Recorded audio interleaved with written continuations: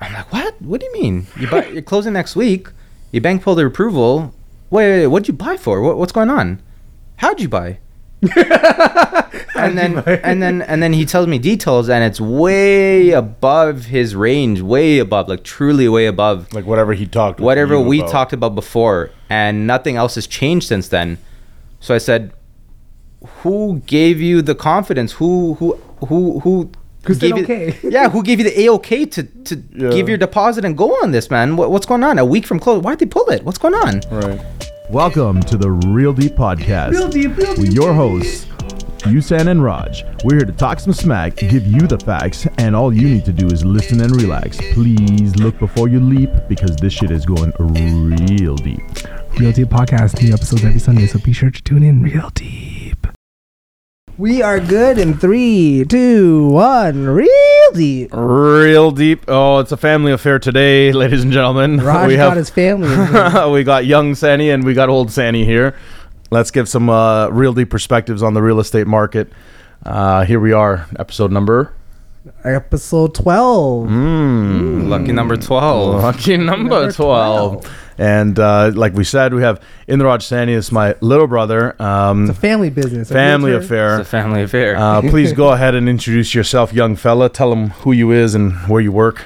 Well, my brother said it best. Inderraj Saini, work with Intrend Mortgage. I've started out as a mortgage agent, progressed throughout the years, learned a few things along the way.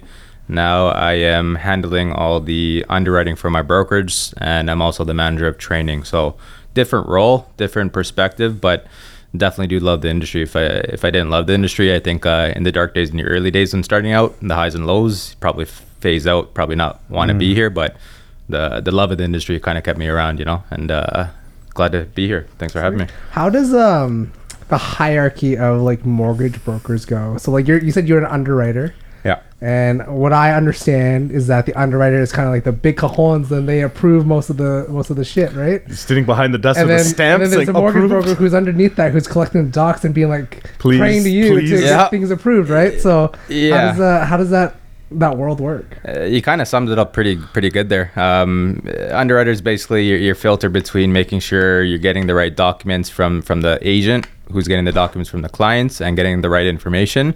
And they're essentially the roadblock to sending it to lender, right? Just because nowadays lenders in whole, they're kind of cracking down on efficiency levels. They're cracking down on a lot of back end stuff. So an underwriter is like your gatekeeper. You treat your underwriter right, and I'm only saying this because I'm in this position now. Yeah. Treat your underwriter right, and they'll take care of you, right? But you just got to really understand as an agent all the info you need, right? Talking to your client, asking the right questions, because I've personally seen a lot of agents, and I was kind of like this in the beginning when I started, right? Don't ask the right questions to clients, and they just assume stuff, and it doesn't lead to really good results near the end, but yeah, essentially a gatekeeper being an underwriter, That happens in your industry too? That happens in our industry too. You gotta ask the right questions. You gotta ask the right questions. What kind of questions are these?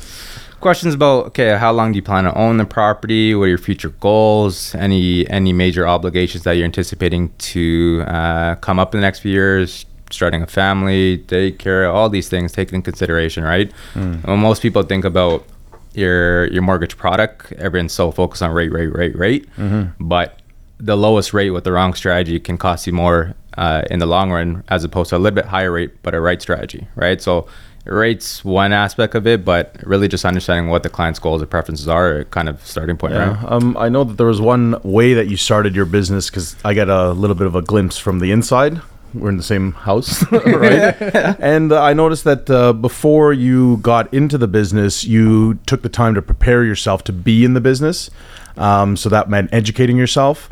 That meant making a plan for yourself. And when you hit the ground running, you had systems in place, which we've alluded to in previous episodes, helped you get into the role. So your growing pains while they were there, they obviously helped you get to this new position. But I wanted to take it on another kind of just a little bit on the other side of the coin. You talked about the good questions that agent will ask their clients to help them and to understand their whole profile. But what kind of questions should a customer or client be asking you to check you if you really know what you're talking about? Yeah, first ones I would say is how long you've been in the industry. That's one question I still get to this day. And if you just explain it, like it depends on where you're on your journey, right? If you're young in your journey and you're just starting out, you want to have a good team around you because you need that mentorship, you need that expertise. So understanding from a client perspective how long the individual that you're working with has been in the industry, I think that's very key. But also just talking to them, right? Because I've seen individuals, there's different processes in which people can go, right? Some people as agents, they give, or even bank specialists, they give a little paper, say, hey, this is your homework, fill out the application, and that's that, right? But then I've seen other people, they set up a call with the client, they walk through kind of the motions, they ask any questions that the clients may have, and they kind of build that rapport that way, right? So I think it's really case by case, but you really know if you connect with somebody or vibe with somebody just speaking with them, right? So I think that's very key. But the most common question other than what's your best rate is how long you've been in the industry, right? Especially sometimes when you look a little bit younger, people kind of like, okay, well, does this guy really know what he's talking about? Yeah, talk to me. I know what you're talking about, right? Yeah, Usain has that problem too. Sometimes his little baby-faced guy over here. Yeah, like, no beard, clean as a whistle, you know? I have no little facial hair. That's it, you know? That's it. Right. And I guess too, like while you're in the industry, like there's people of all ages, both in the mortgage industry, our industry, any industry, right? Of all ages, all types. Something that I guess helps is your ability to look both in the past, look towards the future, and then also navigate the market the way that it is right now. And also too, you got some skin in the game for yourself. Just alluding to some investment properties that you had made a decision to do some projects, right? Yep. We can unpack that later, but you did it as a young person, and you had to rely on a team of experts for it, right? How much did it help you to have that new kind of experience when it came time to talk to people that might have questioned whether or not you're fit for the job or whatnot? How did your experience end up benefiting you when it came down to your business? Yeah, I think it's really the confidence, right? Especially in my role now when I'm training new agents or just training even experienced agents sometimes who've, let's say they've been part-time in the industry, now they're looking to transition. I think it really starts with your knowledge first and foremost, because to really talk to a client and to really connect with them, you need to know what you're talking about first and foremost, right? So if you don't have that knowledge kind of behind you and you're not really self-motivated to learn more and kind of continually grow, people can kind of feed off that and they know like, okay, this guy really know what he's talking about. So I think the confidence kind of grows from there. And that's why it's just like a compounding effect. Your knowledge grows, your experience grows, your sales growth grows. There's so many different aspects, right? Being in the mortgage industry, there's the technical side of things, right? The lender side of things, the admin, the paperwork, all that stuff. But then there's also the sales part of it, right? I'm sure you guys, same thing, you guys experience that. So I think just really honing in on kind of both avenues, it translates and your confidence just shoots up, you know? I think it got you taller too. Yeah. It's like Jack the Beansprout, you know? That's right. For an investor, when was the last? Obviously, right in the last couple of years, it's been a lot of appreciation based purchases. Yep. When was the last time you saw more applications for cash flow properties? Last year and a half, to be honest, because a lot of people, especially with COVID, working from home. It's funny how when before pre-COVID, all the employers like, no, we can't work from home. We don't have the structure, resources behind it. No way, no chance. And all of a sudden, COVID happened, unfortunately, and everyone had to pivot, right? So a lot of people working remotely, they're kind of like, well, if I'm working remotely and I'm at home and I'm not constrained to physically having to go in as of now, but now people are realizing you have to go back in. A lot of people the last year and a half have been looking all over outside the GTA just for kind of cash flow purposes, right? Because GTA prices went bonkers. They still pretty are bonkers. But out there in like Windsor, Sudbury, I've seen people go Sault Ste. Marie. A lot of people just looking for a better opportunities where numbers make more sense, right? But I would say in the last year and a half, I've seen it more and more. And would you say these guys are like, we've been seeing a lot of articles kind of coming out and the budget focusing on finger pointing, and you're an investor. You're an investor, Usain. I'm an investor. And the rules that they're proposing or the way that they're saying like, hey, we got to target investors. What are your what's your take on that? Are you a problem? Am I a problem? Is Usain a problem because we want to find a property? Like? If you look at like the percentage of investors versus people who living in their actual property, people own or occupying their own property totally outweighs the investor kind of circle, right? The investor circle gets magnified because it's the easiest target. Yes. You're not going to target your average person looking to live in their own home. You're not going to do that politically, right? That's right. So you're going to target these investors who have taken the steps to better themselves and better their net worth and better their future generation, their generational wealth. You target those people because they're the easiest target. To me, when those articles come out, I mean, I think you forwarded me a WhatsApp. I'm always for WhatsApp chain. Yeah, WhatsApp master over here forwarded me a chain. It was like a screenshot, and I think it was something along the lines of like, investors now are gonna be like 30% down payment. They're gonna be scrutinized in XYZ kind of practice, and to me, it's just fluff. It's fluff at the end of the day, right? Especially, is this year an election year? Or is it? Ford is a provincial. Okay, yeah. So it's just interesting to see when things come out and how it's portrayed, but that's why people always take media articles and news articles with like the whole almighty. When in reality, it's always some wiggle room or the flavor of the day.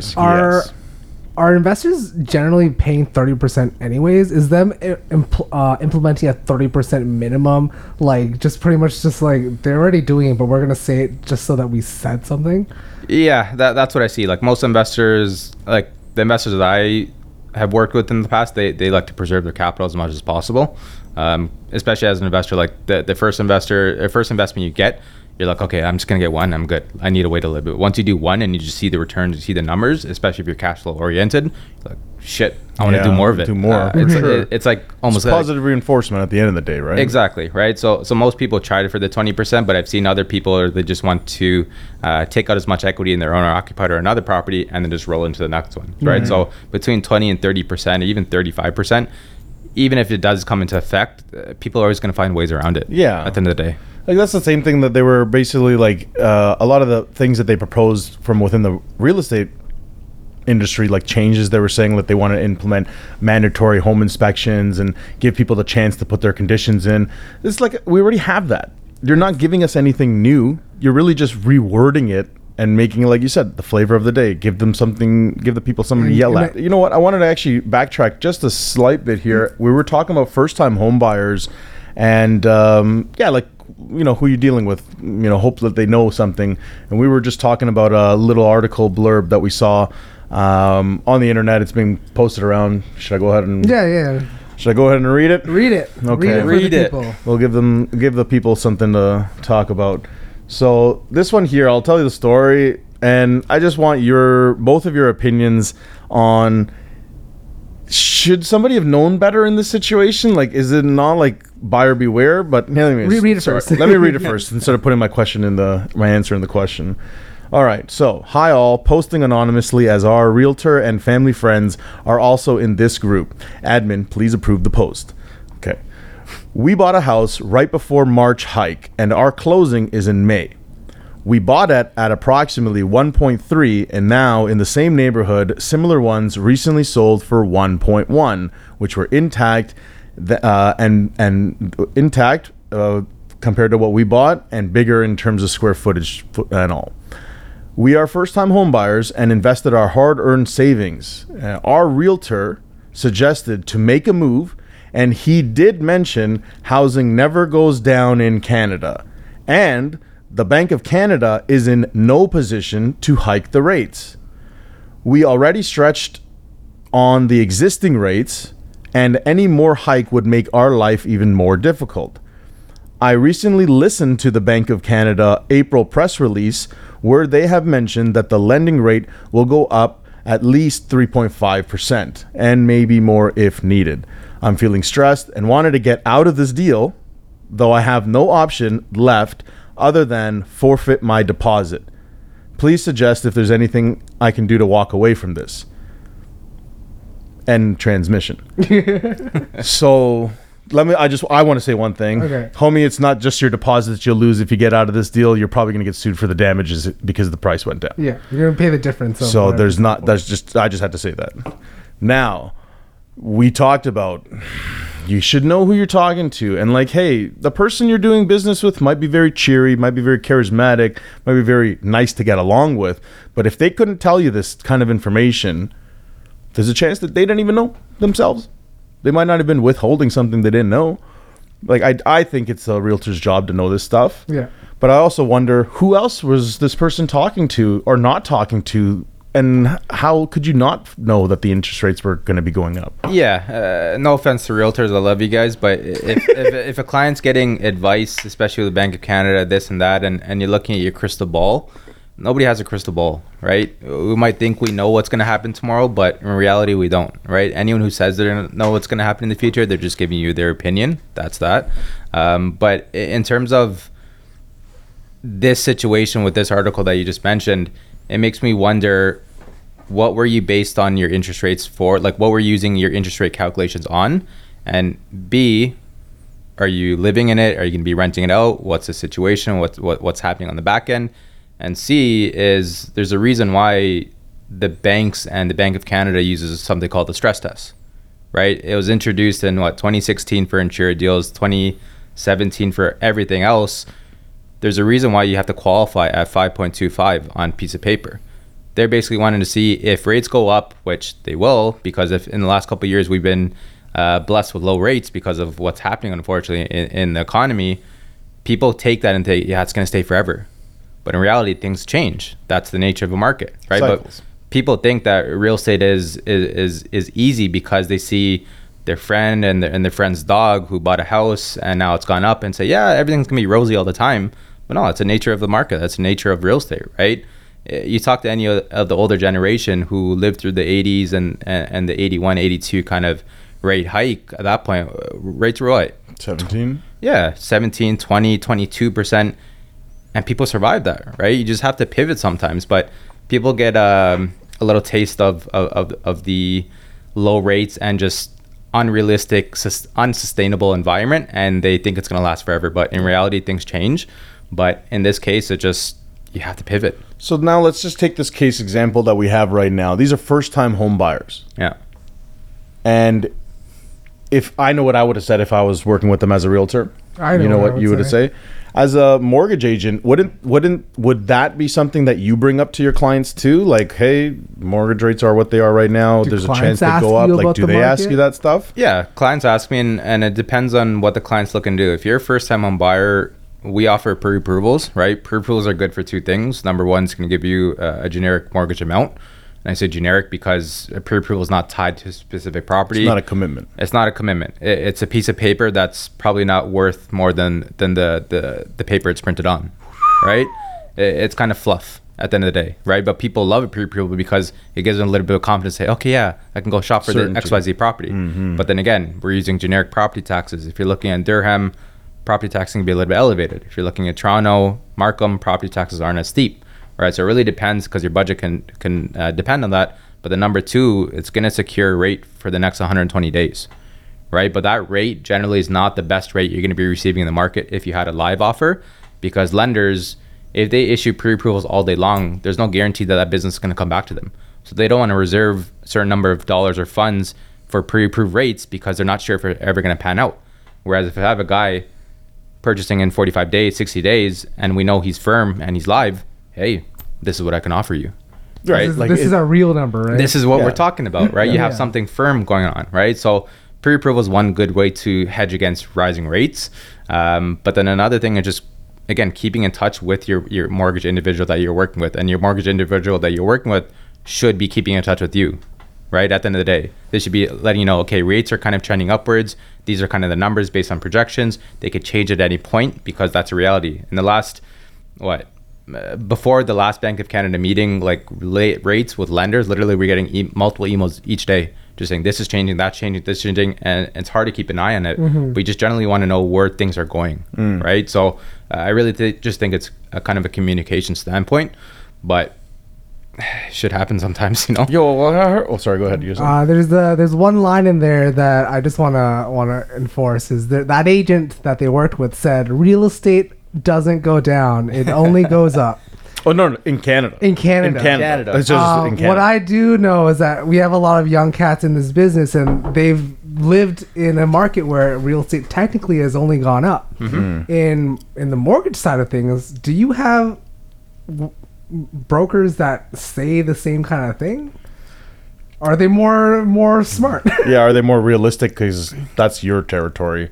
I think it really depends on the length of tenure that individual has been in the industry, right? Because we've been in the industry, and like I'm part of it, where I haven't seen down days really in terms of appreciation, in terms of the market, right? Interest rate aside, right? Just the way prices have gone, I haven't seen the dips, crazy dips personally, right? So, but I don't use that as like, yeah, shit's gonna go up forever, right? It's not a forever thing, and that's why I even this other realtor that I know of, he was telling these clients, yeah, 20% appreciation, don't worry, like get in the property, sell your condo. That's, and I'm like, how are you guaranteeing? How are you 20%? honestly? How putting are that you out there? guaranteeing that? Like you're pitching that to your clients. That to me is very suspect. I think that's unethical. That's unethical. Yeah. Right. You're giving a hard number and you're saying, yeah, it's gonna go up no matter. Just get it. But then you really look at it like, what's your motive of telling them to get it? The motive is his commission, Beth, right there. That's like, to me, an incentive cost bias exists that I don't think we talk about it enough. That's one of the main reasons that I think it's very important to know who you're dealing with, is because the person that's giving you advice gets their compensation from that. Oh yeah. So if they don't get a deal out of it, then they don't get paid. So if you have any inkling that they might be pushing you towards doing something, it might be like, hey, you might be right. Yeah. Everybody has, like, if the person you're dealing with has costs, there's a cost to dealing with that person. Oh yeah. And I've seen it with some individuals where they're so eager to make the sale, but it's like, are you really doing what's best for your clients at the end of the day? Are your clients making the decision? We're the advisors, but your clients are the ones, this is their financial life. They really have to decide what they want and how they're going to go about it, because next thing you know, they buy a property that's over their head, they're leveraging themselves way too much, and then let's just say it downturns, who's going to fall back on? That individual who misled them, right? So it's really about the long-term game. If you want to be in this business for the long term, do what's right for your clients first and foremost. Every day, Right. yeah. But and that will lead to good things, right? Because I've seen too many people quick to fill their pocket first and foremost, and Yeah. you can tell. You can tell, right? Now, what about, like, from that same perspective, we want to do the best we can for our clients. There's people that take great strides and they go to great lengths to educate themselves first so that they can properly educate other people. How important is it to know your own industry front and back in order to provide counsel to people? Like, there's, for example, when somebody says, hey, what do you think is going to happen? Like, why do you think the prices are going up? And like, we heard 10, 100, maybe 100 or 1,000 different explanations of why it was going up. Now, when it's going a certain different way, hey, why do you think it's happening this way? We're getting the same amount of answers. It seems like everybody's just speculating on something. Yeah. But it's very hard to nail something down and say based on this, that, and this. Russia. Yeah, like, no, seriously, Russia. It was Russia. Then it was COVID. Then it was pent up demand. Then it was, it's just transitory. How many times do we hear things that just, they're so easy to say? Oh yeah. They're beaten cliches now. Yeah. Everyone nowadays, it seems like they're a real estate expert, right? I guess the way the market has been performing, and just the housing market in general within the GVA and the GTA, everyone and their family pet is a real estate expert nowadays, right? So everyone has an opinion. Everyone thinks that XYZ is happening because of this is happening because of that. And I do believe there are a lot of multiple factors in works, like regarding why things happen, but it's really hard as an average consumer to pinpoint these certain things, right? But us as agents, as mortgage agents and real estate representatives and brokers, we really need to educate ourselves on things that will translate in how we communicate to our clients, right? So it's like when people ask, okay, what factors dictate what happens with variable rates, fixed rates? Okay, as an agent, you need to know the mechanisms revolving that. Agreed. The Bank of Canada, the 5-year bond yield market, right? All these different things that will dictate these mechanisms. You need to educate yourself and understand how those work to really translate it and dumb it down to your clients, right? You're not trying to talk down on somebody, but your average person, they don't know what they don't know, right? There's all these things thrown at them, especially first timers. For sure. Yeah. Right. So it just comes down to that, to be honest. So when you're suggesting to, or when you did suggest to, or client facing, you're suggesting rates to them, how did you pitch variable versus fixed to them? Yeah. And to set this straight, there's no right or wrong answer. It really just depends on the client and their preferences, right? So I kind of dive deep into the kind of life questions first you want to ask, like how long do you intend to own this property? Is your starter home? Do you intend on buying more property in the near future? Do you have any life obligations that are coming up? Do you have any financial obligations that might change? Are you downsizing? You're upsizing? Where you are in your timeline, right? Because that's first and foremost. I mean, the 5-year term is the most popular term we have in Canada. I don't know who came up with 5 years, but 5 years is a damn long time. But then you also look at your 5-year fix. There's a reason why it's the most profitable for mortgage lenders, right? It's kind of guaranteeing that interest rate to their investors and their shareholders on the back end. I'm not saying variable is better. My personal 2 cents, I prefer variable. I rather enjoy my savings today and have flexibility going forward with a cheap penalty if I ever need to pivot, especially in these contexts, right? With COVID, with property values going up. So it really kind of starts from there, but then also just understanding where rates are. So what are the spreads between fixed? What are the spreads between variable? And then just kind of presenting it, right? One thing I like telling clients, you know yourself best. If you're worried about where rates are going and you're worried about they may increase, they may change, they may do this and that, and you're truly going to lose sleep over it, maybe fix is a better option for you. Maybe you'd like more stability. Yeah, right? certainty. Give us some certainty. Yeah. Whereas if you understand how variable operates, you understand the mechanisms, and you're okay with a little bit risk fluctuation, hey, maybe variable we can talk about, we can explore, right? But most clients just want to know options, what there is, and then it's up to them to really decide because we can't decide for the client. No, never can. No. So yeah, you got to accumulate the ammo for your clients. That's And what our explain the job best, is, just to bring all of the information they need to make a decision to bear. Yeah. Right then and there.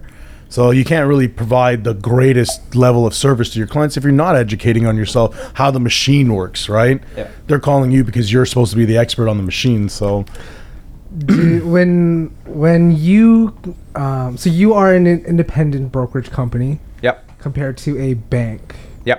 Who do you see a difference in terms of skills and knowledge versus someone who works in a bank versus you? Obviously, time is a big factor for anyone. But in terms of like, if let's say you're fresh and you're green, do you learn more at a bank or do you learn more at a brokerage office? So again, I am biased on this because I am on one side of the party than the other. I like that though. He at least admits that he has a bias to it. Yeah. It's ethical. Ethical. What I've personally seen when you walk into your bank, which most people they kind of start off with their bank that they primary bank with. When you walk into your bank, let's just say they're the big green machine, not dropping any names, right? There you go. So when you walk into there and you're trying to understand their products, understand what they're able to offer you, you're not really shopping the market. You don't know what else is out there. You don't know if the product that you're getting with that specific lender is comparable or is a good product for you based on your preferences and needs with what's out in the market. They're not going to say, hey, go down and see the red bank down the road. They're going to offer you something better. They can't do that, right? They're employed by their specific lender or bank. Yeah, to sell their product. To sell their product. They have quotas to meet. They have managers breathing down their neck, right? And just to be clear, those people work for the bank. They don't work for you. They don't work for you. Right? Whereas as a broker or as an agent, they still have access to your bank. They can still fund you with your bank, but they can still tell you what's going on down the road. They can still tell you what's going on with other lenders. They can just really educate you, right? Because the banks and the kind of the market share has shifted, right? Between individuals going directly to the banks versus brokers. And there's a reason for it. Consumer awareness, right? So the big banks, they have the brick and mortar locations. They have the branding behind them. They have they have established trust in a way. They have right? established trust and familiarity, right? You have your TD Garden, you have your Scotiabank Arena, you have, hey, open account, you get $300. Okay, let's jump at it. Right? Yeah. They have that behind them, but then other people don't know there's other types of lenders. There's lenders that are virtual based. They don't have the brick and mortar. They have lower overhead. They can pass on better products and savings to these clients, right? So it's really just about the education and awareness. But in terms of understanding of products, I would say a broker does have more understanding of the industry as a whole and just what they're able to offer because they're forced to learn that, right? They're forced to know that, right? Whereas a bank, you have to know your one product, whether it's fixed, variable, new to Canada, or non-resident, all that stuff. That's gravy, but you're not really knowing what else is happening in the market. You know, it's again, they don't have to be as creative. And another thing too is that if you walk into your bank and let's just say you're not qualified, where do you go from there? Bye. See when things fix up. Yeah, let's talk again. No, right? They don't make the extra effort to actually get you something. They just say no or yeah, and that's it. I find personally that sometimes they don't give a shit, right? But it's like options nowadays. Things you need options, right? Especially with people who are self-employed now. With our generation, a lot more people becoming self-employed, right? So you need a lot of different options out there. Whether it's a trust company, whether it's a monoline lender, a bank, a credit union.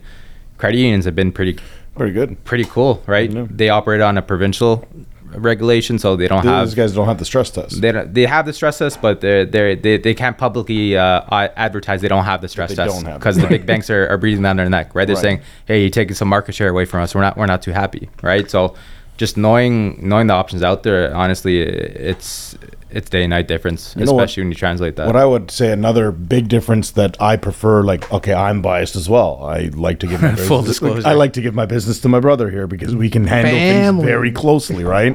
And then I know how he operates. He knows how I operate. But one of the main things that it comes down for our business, Yusan, is our clients.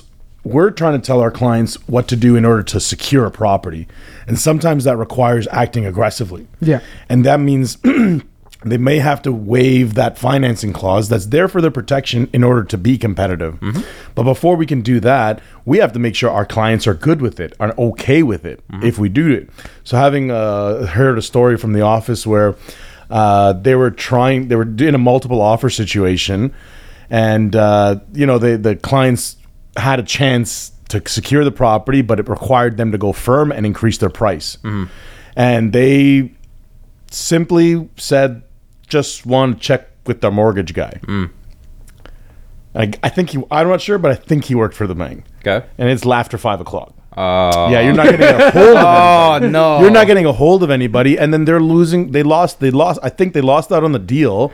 And it was just like, that's the bank, right? That they're there until they're not there. And then after the fact, sorry, buddy, they don't, like you said, care. 9 to 5 and check out, check in. That's it. Like, again, not everyone's like that at the bank that I've seen, but the majority are, unfortunately. And that's kind of, again, for the consumer to understand what they need in their corner, especially a first-time home buyer, right?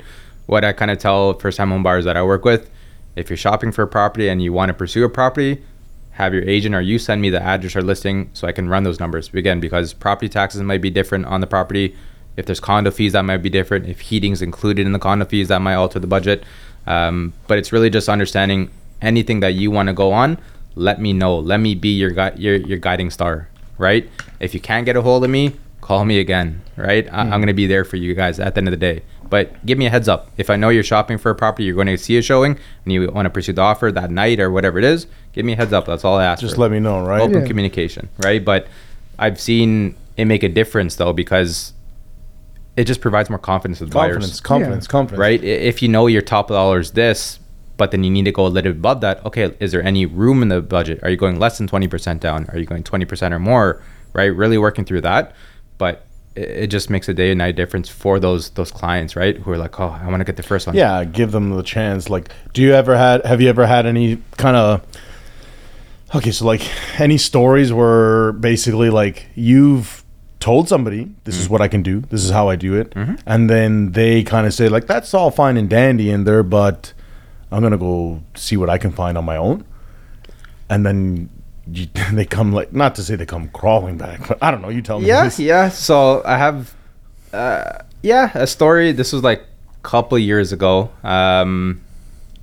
Again, my timelines are mixed up with COVID timelines, because COVID, I just know, hit a couple years ago, and that's kind of what you use as a benchmark. But this individual, he relocated, him and his wife and his child relocated from Alberta to Ontario, and I honestly forget how he got a hold of my number, but he did, and of course we chatted. He came into the office, I sat with him, I met with him.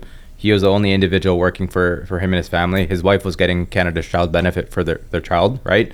And when I went through their information, went through the process that I have in place, and again, for those clients out there who expect budgets and expect numbers, hard numbers, without giving you anything in return, with no documents.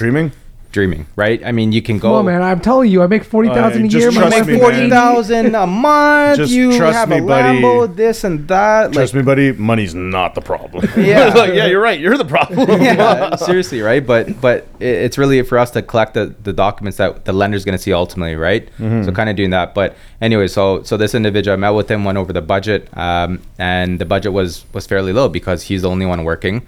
He did have a pretty hefty car loan, and just not enough income to support it. So I said, this is where you're at today, but these are the things that you can do to increase it, XYZ, right? And gave him full disclosure. And then I could tell he wasn't too happy about it, but at that point, it's not my job to make him happy. It's my job to give him the truth. And this is what we can do to look to improve it. Give you options, right? So I followed up them, didn't hear from him for about a couple months, right? Next thing you know, I'm in the office one day, and then I get a call from him out of the blue. And prior to that, again, he's been ghosting me. So I said, oh, okay, interesting. And pick up. Hey, how's it going? What's going on? This and that. And then next thing he's like, hey, I need your help, man. I'm like, oh, what's going on? Yeah, I'm closing next week. I bought a property, and the bank just pulled my approval. I'm like, what? What do you mean? You're closing next week? Your bank pulled the approval? Wait, what'd you buy for? What's going on? How'd you buy? and then he tells me details, and it's way above his range, way above, like truly way above, Like whatever he talked talked about before, and nothing else has changed since then. So I said, who gave you the confidence? Who gave you, who gave you the A-OK to give your deposit and go on this, man? What's going on? A week from close, why'd they pull it? What's going on? Right. And next thing you know, he resorted to having to go to what we like to call a Brampton loan. No offense to anyone out of Brampton. No offense to anyone out of Brampton, but that's word in the industry. That's kind of what it's referred to. He had to resort to getting somebody to do up some documents, pay the guy cash, or do whatever they're doing. And they tried to swindle the documents to make it look like he's earning XYZ and doing this and that. And they tried to do it unethically. And what happens? The bank caught on. And literally there was nothing I could do at that point because you went firm. Nothing else has changed. You had less than 20% down payment. You weren't even working with 20% where you can go to an alternate lender, a private lender, get a bundle, this and that. And he was left without options. I'm like, buddy, can you get a co-sign? Can you do this? And he just went ghost on me. And didn't hear from him again. I don't know if he closed. I followed up with that. No response. But it's just like people go that route thinking, yeah, I'm going to do it. I need a house. I'm going to resort to these ways. But the next thing you know, shit happens. Yeah, you get... Right? People think it's, yeah, I'm gonna, no problem. My friend did it. I'm going to do this. But shit happens. And I'm like, people that have to resort to those means to do that for your first home, I can't even imagine the stress. Being married, having a kid in the house, risk of losing your... taken away. Yeah, right? Risk of losing your deposit. I'm like, shit, man. To me, to that, when I seen that, I was like, I'm glad I'm straight and narrow. Straight and narrow, right? I've seen people that resort to unethical ways like that, and it's funny enough that I think, honestly, fraud in the industry happens more common than people think. But again, banks and lenders are getting smart on that now. So sometimes banks and lenders, they want bank statements uploaded directly to their platform instead of the client providing it to the broker or agent PDF or and whatever. providing it there. Right? So they want it direct from the platform. Same kind of similar way CRA does it. Right. Third party authorization. So it's just stories like that. It's just like, I'm glad at what I do, and I'm glad I can educate clients appropriately, but I'm not going to resort to means that are going to put my clients in jeopardy and really tarnish reputation, right? Because long-term thinking. Right. Well, I get those all the time. Hey, man, you're in real estate, yeah. Your brother's doing mortgages, right? Yeah. Can you get us a mortgage? And then they give us like some sort of shadowy, dark synopsis, and they're like, "This is what we need to do." And I'm like, "Okay, man, no offense. There's thousands of people that will do that for you. Yeah. I'm not going to do that because." This is your career. It's your career. It's integrity. I think it's integrity. I think it's just integrity of the matter. Like, we try to help people as best as we can help them. Like we said, explain the options, let them know what they can do, what they should do, what they might not want to do, and that kind of stuff. But if there's something that we have to say no to, and it's to preserve the integrity of ourselves and the industry, then by all means, we do it. So it's like the hard fought way, right? So like this guy. So what is the risk? So like he's been unapproved and rejected from the bank. He's probably blacklisted from the bank. Okay. What does blacklisted mean? Meaning you can't bank with that lender anymore. You can't approach them for any financial. I don't know. And will they tell other people? Like, will this lender tell other lenders, or like only his friends? That's the part I don't know. I don't think the banks will share like, hey, this guy did this to us. Don't watch out for him. I don't think they'll go to that extent, because honestly, if they did, a lot of people should be blacklisted from that. But it's just stress, man. It's just stress. It makes. I think that kind of story or what, it makes the industry stink. Yeah. And like now, okay, so like if we were to jump from mortgage now to real estate side of things, in the news recently, there's been talk of a little bit of a change to the offer presentation or the offer process. Right now in Canada, we not say exclusively do it this way, but the majority of our transactions are one-off, where you don't know the contents of any other offers, if any. And what there's a proposal now which says that the seller will have the ability to disclose the contents of other offers. Main contents being price, and if they would like maybe conditions, closing dates. That doesn't matter. Like how long the offer is good for? That doesn't matter.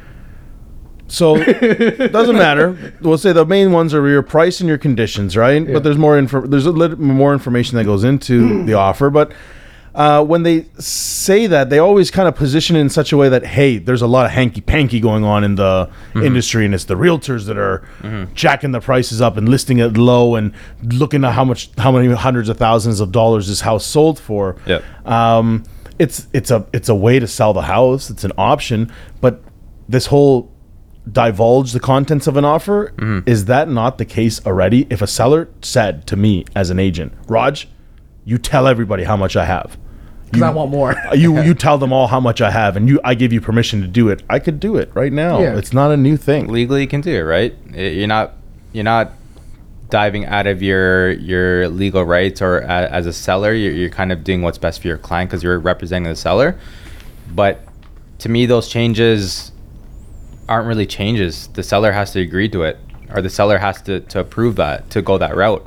You can't force anybody. You can't to force anyone to do it. But to me, that just, it kind of puts a band-aid over the real problem, which to me is still, again, supply and demand. You have all this demand that's been pent up, and the amount of, I work with a lot of like new to Canada individuals as well, come from overseas, good incomes, accountants, CPAs, all that stuff. And they come here for better opportunity for them and their family, but they're coming here with good, high-paying jobs, right? They might not have the down payment or capital, but they have the income to support it, right? So go minimum down. But think about all the people, especially in COVID context, and now stuff going on in Russia, Sri Lanka, all these things that want to leave their country, come to a better spot. Where do they come? They come to the GVA, most likely, or the GTA, right? So you have all this demand that's being pent up, and what Canada's promised 1.2, 1.3 immigrants the next. Well, like though they're saying two things at the same time. It's like they're telling us that they know supply is an issue. It's been an issue though. It's not like that's not a new thing either. And then they're saying like, no, you know what? We're gonna have to have this housing affordability task force that's gonna tell us how to build. But then at the same time, you're gonna increase the amount of people that are coming in that are going to be with demand, like you're saying. Yep. So like, how are you getting ahead actually in the matter? You're trying to get growth, and you're trying to get enough supply to satiate everybody, and it's almost as like you're canceling you're canceling each other out. You're doing two contradictory things, it seems. Yeah, and it just, to me, it's like there's I don't think there's a perfect solution, but I think there's better things that the government can be doing. And again, we're just knocking on the government because that's what we like doing as Canadians. But affordable housing, right? How do you address it? Well, can you add secondary dwelling? I know how you get rid of it. You just stop talking about it. Sweep it under the rug. I don't know if you guys noticed that. Like, they stopped talking about affordable housing a long time ago. Yeah. They know that it's what it is now at this point.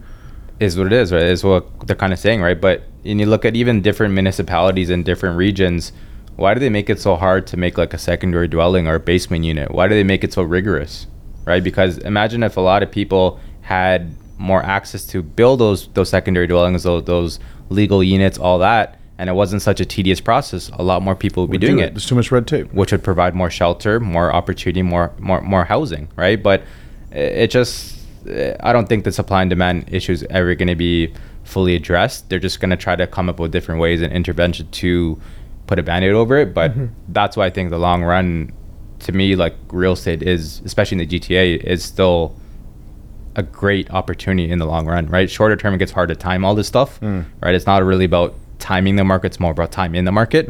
But stuff like that they're proposing 2023, I don't see it. We'll see what kind of effect, because like I think they have a lot of other things that need to be affected first before that even has a chance to do anything. Can we talk about pre-construction for a second and how that works with mortgages? Yeah. So pre-construction, it's funny enough, I've seen builders being a little bit more stingy now on who they're accepting pre-approval letters from. They want it from a Schedule 1 bank or lender, and they want XYZ on it.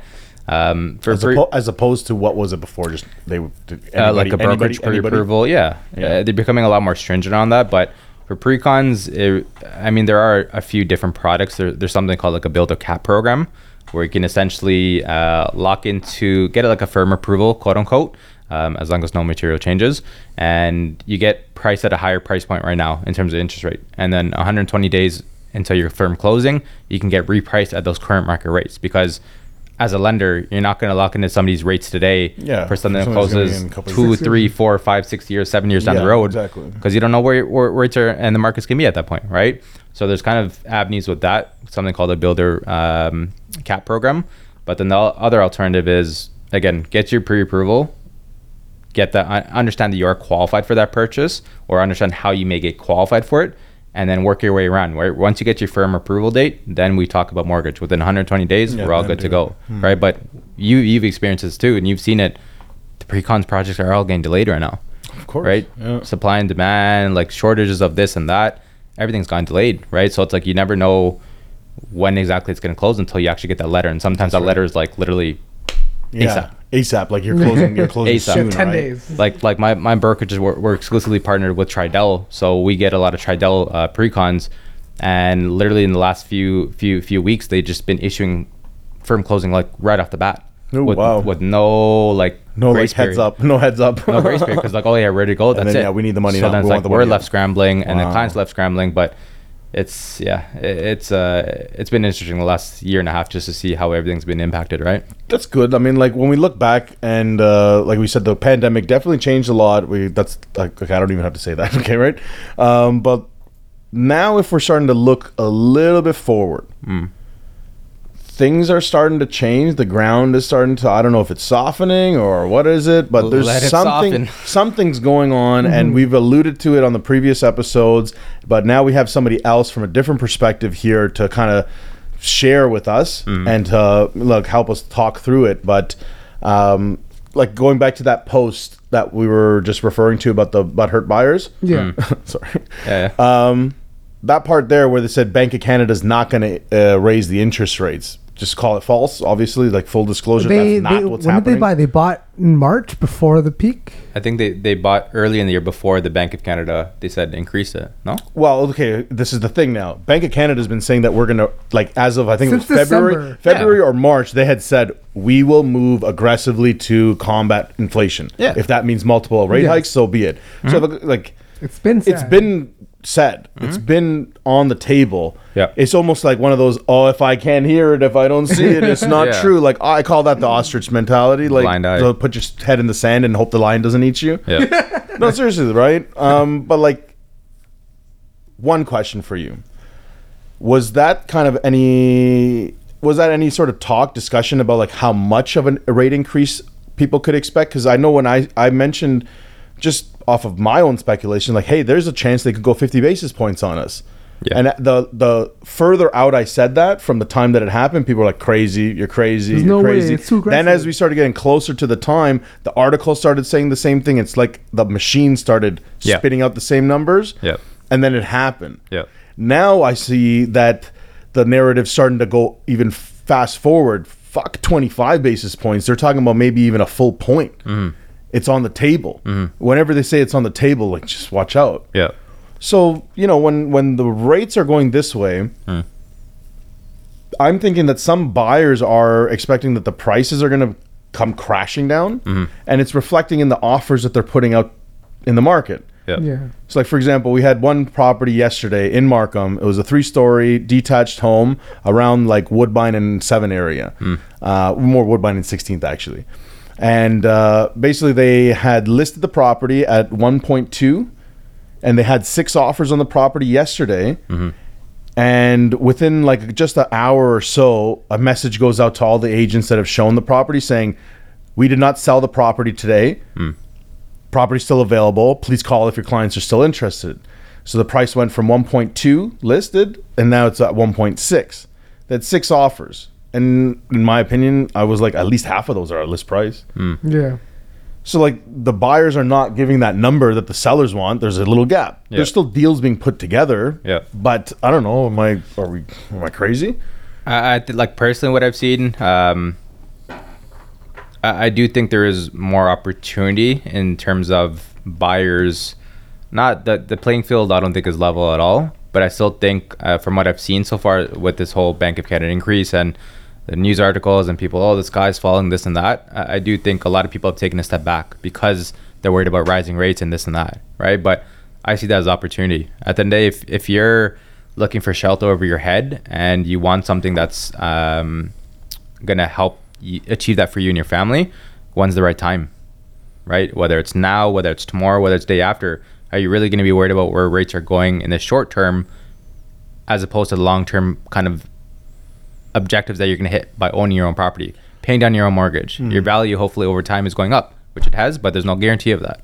Yeah. Right. So stuff like that, I have seen it soften up a little bit. Now, I don't think it's going to totally crash because, I mean, if a pandemic when the pandemic first hit, nothing really came down. It was just really stalled, right? Is that correct? Prices dropped But a little bit. they dropped a little bit, but like the elephant in the room is they also dropped their interest rates. Yeah. To keep it going. Right. They Now they're going the other way with it. other way out. And our inventory is going with it. It's going up too. Yeah. So more opportunity, more listings I've seen, but it's still not like, are you guys still seeing multiple bids on certain properties? Here and there. Yeah. It depends on the property. Yeah. Right. So stuff like that. It's like even earlier this week, like I invested in Windsor. So we made an offer on a property. It was listed for $550. It was a triplex, and as of the offer presentation date, our time was like 6 p.m. And as of then, there was only one other offer, and we're about to offer. So we're kind of looking at the numbers, and we're just kind of looking from a logical standpoint. And we're talking with our realtor who's seen the property 4 different times because he had to go. We got an inspection on the property too. But then the other offer, he was chatting with the listing realtor about it. He's like, oh, so has that realtor seen it? Just trying to get a feel of it, right? And that realtor, that other buyer realtor, did not see the property at all physically. Blind offer. Apparently out of town investor. And we offered, it was listed for $550. We offered, just because based on the numbers have to make sense from our investment standpoint. We offered $585. And we're like, okay, maybe. And our realtor's like, yeah, like I don't. Good price, yeah. Yeah, like based on comps, based on all this, and based on our research, okay, if we need to up it a little bit, yeah, we can up it a little bit. But the next thing you know, he calls me literally an hour later. He's like, yeah, we got blown out of the water. I can't fucking believe it. And I'm like, he's like, yeah, apparently they offered mid-6s. And I'm like, did they know we were the only option? Like, yeah, the guy didn't see the property. So I'm like, I don't know what the hell the case was regarding that, but I have seen it just personally. When I'm looking at my stuff has slowed down a little bit in terms of number of bids on one property, the number of people putting their money on the table. But this guy, I don't know. He might not overseas. I need to get that property. I need to get the property, or he might be like, I still believe in the market. It's still going. I'm going to be able to make my money off of it. It's still good for me. But to me, it's like $100K over, with nobody stressing you out to make that you decision. not even seeing physically the property and knowing you're only one other person competing against. To me, like, again, to each their own, pay what you want to pay. Is that fuck you money? Is that fuck you money? Exactly. Is a fuck you money guy going out to Windsor to buy a property for fucking whatever? Overseas, they don't care. They don't care. Yeah. They don't know. They don't whatever. care, right? But then even asking my realtor out there in Windsor is like, oh, how's the market? Like, have a lot of buyers kind of taking a step back? He's like, yeah, honestly, the newer investors have taken a step back because like, oh, rates going up, I can't handle it. But it makes me wonder, what are you running your investments on? Like, what are you running your initial cash flow on? You're running on the bottom, like low rates, yeah. Or are you baking a little bit increase? Because as an investor, your numbers are very subjective. Yeah, bake it into your numbers. Yeah. If your cash flow doesn't lie, your numbers don't lie. Right? But it's interesting, man. So like, that's nuts, man. Appraisals. Yeah. Mortgages and appraisals. we've had the days where everything was getting appraised, no matter what it was. Because one, they probably didn't go into the property and check it out. They just drove by. Yep. Or they looked at photos. Little drive-by, send us photos. Send us a picture of the back of the house, please. Thanks. Now that referring to that article, that little blurb we read out earlier, with things they bought at 1.3, things we're selling at 1.1 now. They're closing in a month. What does that mean for them? Yeah. How does a lender lender, they're going to go based on the lower of your purchase price or your appraised value, right? So it really just depends on the circumstance of the deal itself, right? Whether you're going in 20% or you have a little bit more liquid assets or liquid cash on hand to cover a shortfall, that's one thing. But one instance where it might be tough is your first time home buyer, you're going less than 20%. Although when you're going less than 20%, likely not, you don't need an appraisal because the insurance company is going to cover that on the back end. Right. And no actual physical inspections done. That's the beauty of insurance sometimes, right? You're paying for that premium, you're getting a lower rate. But at the end of the day, the lender's looking at it like, hey, if you ever mess up on your payments or default, we're not going to be too happy, but we're going to get our losses covered by this third-party insurer, right? So, but in terms of overall in appraisals, I haven't personally, even with my brokerage, seen much come in much lower, or really not many off kind of the target. The ones where I've seen it come in lower are refinances, because when you're purchasing for a property, more than likely not, you'll have comps that support it. If you don't, which sometimes doesn't happen, and your appraised value comes in lower, then you have to foot the difference. Right. But where I've seen it come lower are people's expectations. My properties are 1.5, 1 million, whatever it is, and next thing you know, you're trying to refinance it, and the bank orders an appraisal, and the appraiser goes out.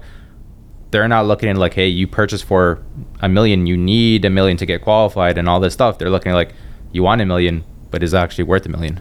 They're more subjective in that sense, right? So that's kind of where I've seen it. But in purchases, so far, knock on wood, I haven't really seen much. So like in a falling market, something I was taught to kind of push for was when a client buys a property, it's firm, everything's done, to talk to their mortgage broker to be like, hey, go get the appraisal done like today. ASAP. Yeah. ASAP. Does that appraisal hold until closing, or does that change? Yeah, it holds until closing. So that's another great point that you brought up. Like, it's based on comps, right? So it's like if you buy a property and there's comps that support it right then, right there, let's do the appraisal right away, because the appraiser is going to use the most recent comps at that point, right? That will they go like, continue. Right, but then it's like you said, if you wait a little bit, you have an extended closing, let's say 3-4 months out, and things change, the market changes, and you order an appraisal near the end of that, your appraiser is going to use the most recent valid comps within that 90-day period. So would there time is of the essence? Would it not be? Is there a reason why mortgage brokers or banks or whoever it is wait so long to go in for the appraisal? With banks, honestly, it depends on their process internally, because some banks still do in-house appraisals. Well, they'll just order on their end. The client doesn't know that's happening on the back end.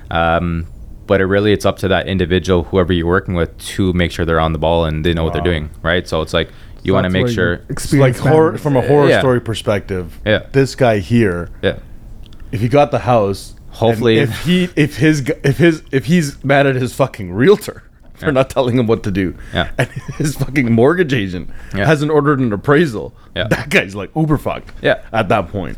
But it also depends on the client, right? Because I have some clients and who you're trying to go, like, you tell them this is exactly what we need, this is the process, let's rock and roll, we're ready to go. But they think I have time. I have time. They'll take their sweet time, but it's like educating them. No, this is why we should do it now. Let's get everything satisfied. Let's get you instructed to your lawyer. Let's get your keys in hand. Move in. Let's celebrate. Let's call it a day, you know? Right. All right.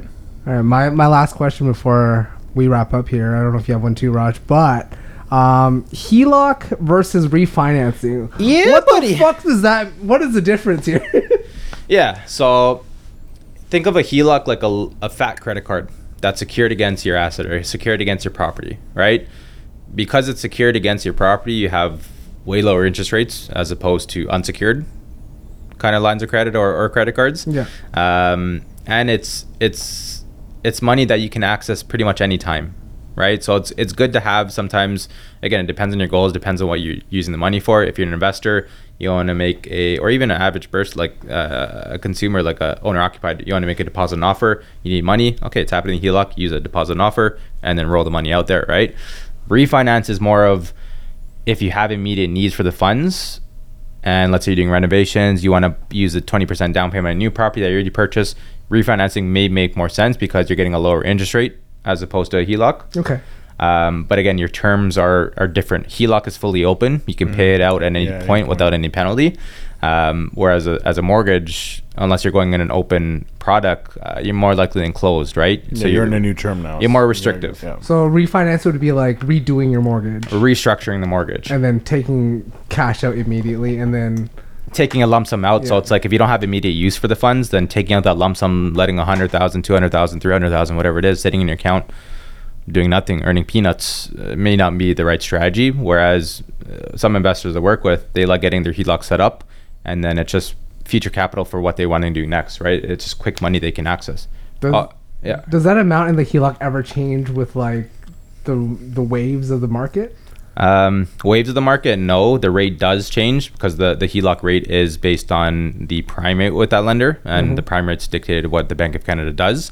So that does change. The limits can change as well. They can increase. Okay. For example, some lenders, like all the mortgages I have are what they call like automatic limit increase. So as you pay down the principal of your mortgage, that limit goes towards your HELOC limit. So it's kind of revolving in that sense, right? And it's kind of nifty because you don't have to requalify. That money just kind of adds up. If you don't use the money, no balance, you don't pay anything. There's no fees associated with it, right? But it's really just educating people to understand the tools to their advantage, right? Because you look at a lot of wealthy individuals who've built a great nest egg for themselves and built generational wealth. They've used real estate as a means to do so, right? So it's like you get one property. How do you use that property to your advantage over time and buy another property and then another property and another property? But again, it's not for everybody. Some people don't want it. Some people don't care for it, which is fine. No hard feelings, no, to each their own. But at the end of the day, it's something that can really make a difference in somebody's lives, right? Especially their family. So it's huge, man. Got it. Very interesting. I got one question for you. It's related to your recent projects that you did. Taking back to the first purchase that you made. Oh, hot dog. And what, like, just give me your range of emotions of just like, what made you, okay, first, this is a 3-part question. 3-part. This is a 3-part question. What actually, like, what sparked your kind of curiosity towards that model? Give me something that you actually, like, you got really surprised about after doing it. And then give me one thing that you would do differently or that you did do differently because you did multiple after the first one. So so I guess why I went that avenue. So all the investments I have at the moment are in Windsor, Ontario. The reason why I went that avenue, and so the first one I closed on was December 7th or 8th of 2020, right? So kind of after pandemic was in effect. But my main reasoning for looking out there was simply acquisition prices were very low. And at that point in my career, I was still an agent. And again, being self-employed, the beauty of it is you can make a lot of money, but you don't really have to show all of it to the government, right? You can dictate your expenses. You can dictate how you want to present it. And at that point, again, being very brand new and based on the advice of my parents, deduct, right? Don't pay any taxes. Don't be in a high tax bracket. So it's like, okay, you follow that model, but then you realize the big banks, they want to see what you're declaring to the government. Do you have money? So it's kind of the balancing act, right? So the first one we got was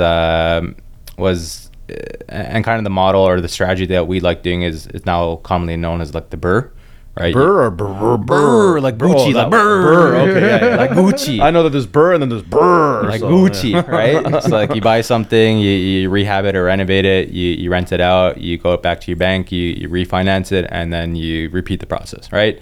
So first one we got was like a single family in a great neighborhood in Windsor. And my first thought was like Windsor is like, and especially when my parents heard about it, they're like, oh, Windsor, like, oh, I heard this and that. No, I don't know. I've never been there, but I heard this. I don't know. I heard there's a lot of drugs. Yeah, a lot of drugs, you know, a lot of stuff going on. And I'm like, okay, yeah, maybe, but I don't know what I don't know. Let me go look, right? So me and my partner, we went down a couple of times, like more than a couple of times, a lot of times to like network with people, understand the ins and outs, build our power team around there. So we connect with the realtor, connect with a property manager, lined up a few contractors. So the first one we bought was $232,000.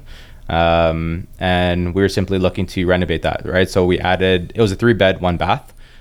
So at that point we added an extra bedroom because a portion of the upper was unfinished. And then we added another bathroom. So it turned into a 4-bed, 2-bath, right? The contractors at that point, we didn't have one locked in, but literally it was kind of hectic because we had 3 visits. So we closed on the property. Our first visit, I had 3 different contractors lined up within 1 hour.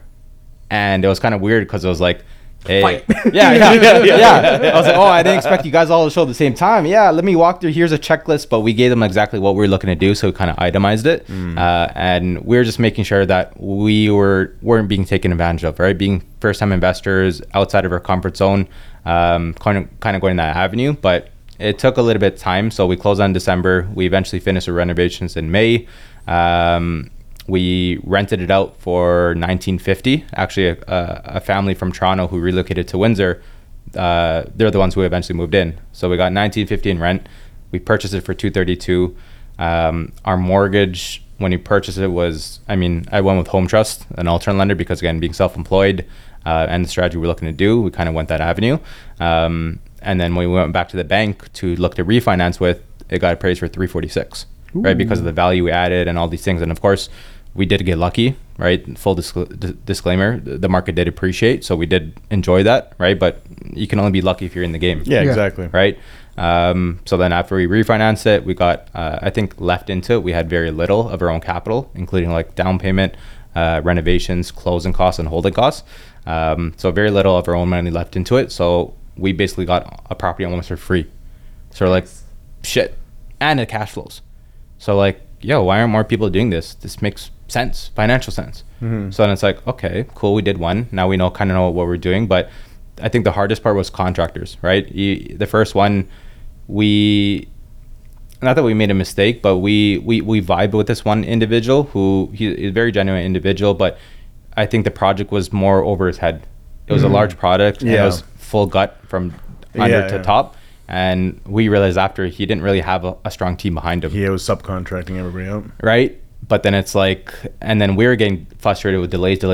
And we're like, yo, why is it taking so long? Like, come on, you told us this, that deadline. We come and we see the property, we drive 4 hours and it's still not done. What's going on? So we kept getting frustrated, but then we realized, okay, we didn't do our due diligence in vetting him properly. Right? It all worked out in the end, but that's where we learned from. And then second one we got was a 4-plex for $428,000. Ooh. And that one to this day is still that's a cash cow, I like to call it, right? But then that one is literally 4 different tenants. We got lucky with, as soon as we closed on it, 2 tenants decided to give the notice. They got jobs elsewhere and they left. And then literally we went from, I forget what the other units are for, but we went from paying getting $650 for each of those 2 units to now they're $1150. So your cash flow pretty much almost doubles from there, right? Almost doubles.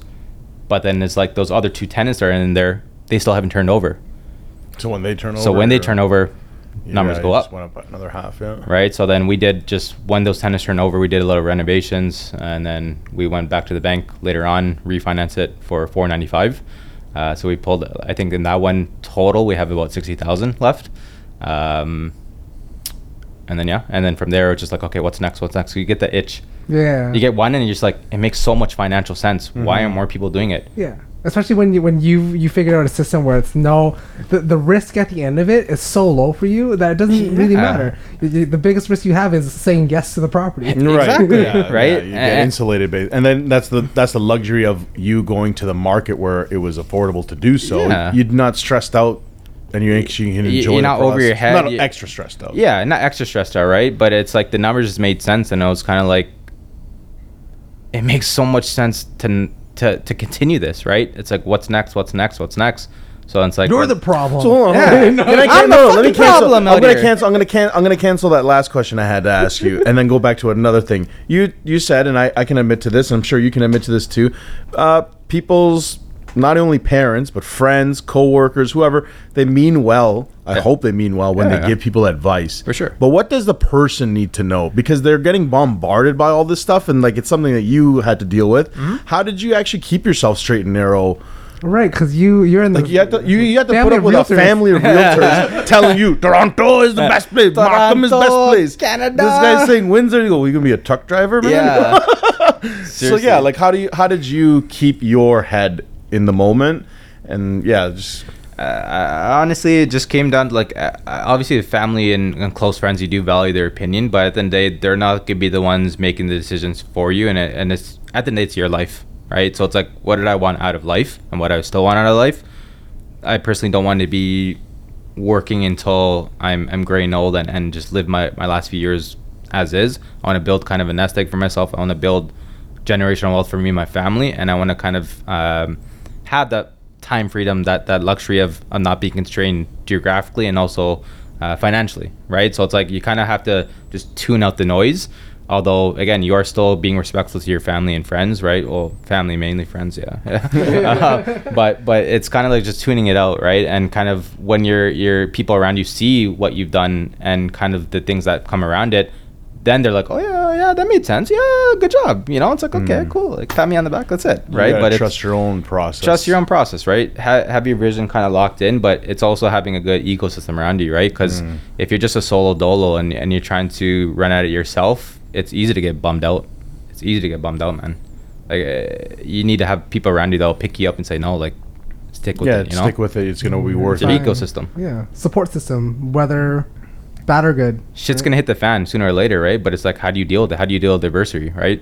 People think like life is gonna be rosy, it's gonna be this, yeah, if I'm gonna do this, but shit, sometimes life fucking gives you an uppercut, kicks you in the face. Yeah, sometimes it really tests you and asks you, do you really think you want what you want? Or maybe if I give you something low-hanging fruit, you'll take that instead. So you gotta stick to your plan. Stick to it, man. Life's gonna give you fucking some undercuts, you know? Yeah, but also give you some like not band-aids, but like some cold press. Yeah. Cold press. Cold press, you know? So what do they call it?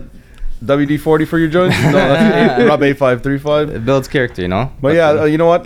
Really glad to have you on the show.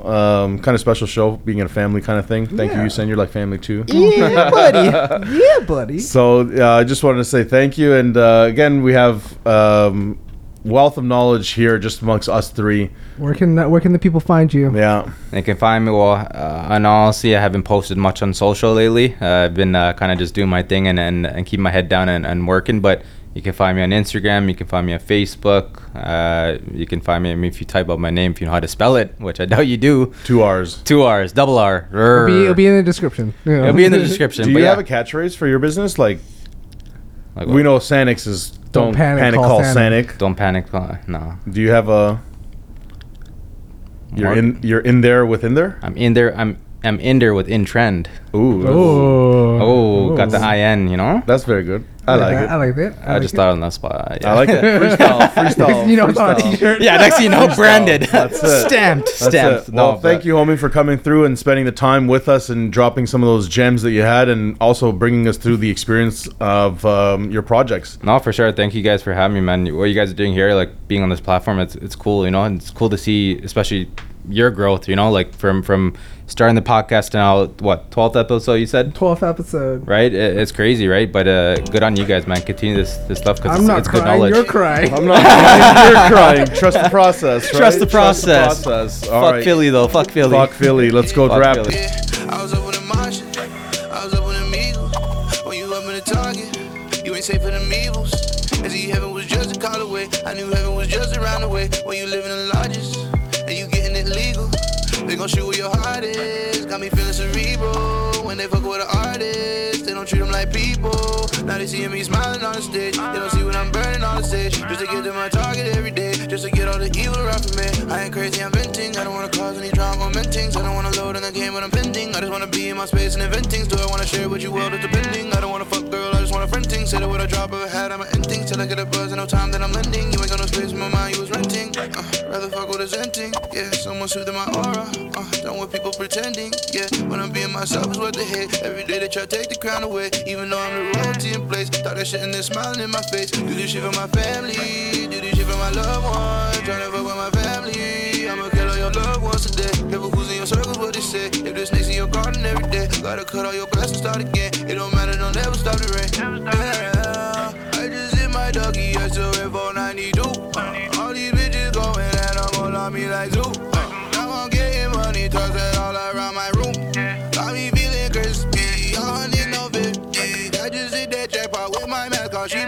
mascot. I just hit that jackpot, got my flex on me, I'm leaning. I make what they craving, what they want and what they feeling. Every time that song come out, I mean, my skin be gleaming. I don't care about your feelings, you gon' act like a child, and you gon' get a beating. So I hope it was worth it. Talk your shit like you mean it. I'ma go that shit solo. Oh, are you still home and dreaming? They gon' play Marco Polo, cause they no longer see him. Well, you think you a big cheat? You was smiling with big teeth. Now you looking like mince meat. While I'm off and I'm touring. See, this could've been you here. You still sleeping and snoring. Do this shit for my family. Do this shit for my loved ones. Try to fuck with my family. You gon' see all that blood run. See that money, they give it all to me. Cause they know I'm the realest in the place. I'm so dumb and humble every day. So consider me throwing on the stage. Yeah, I just hit my doggy, I still hit 492. All these bitches going and I'm all on me like zoo. Now I'm getting money, toss that all around my room.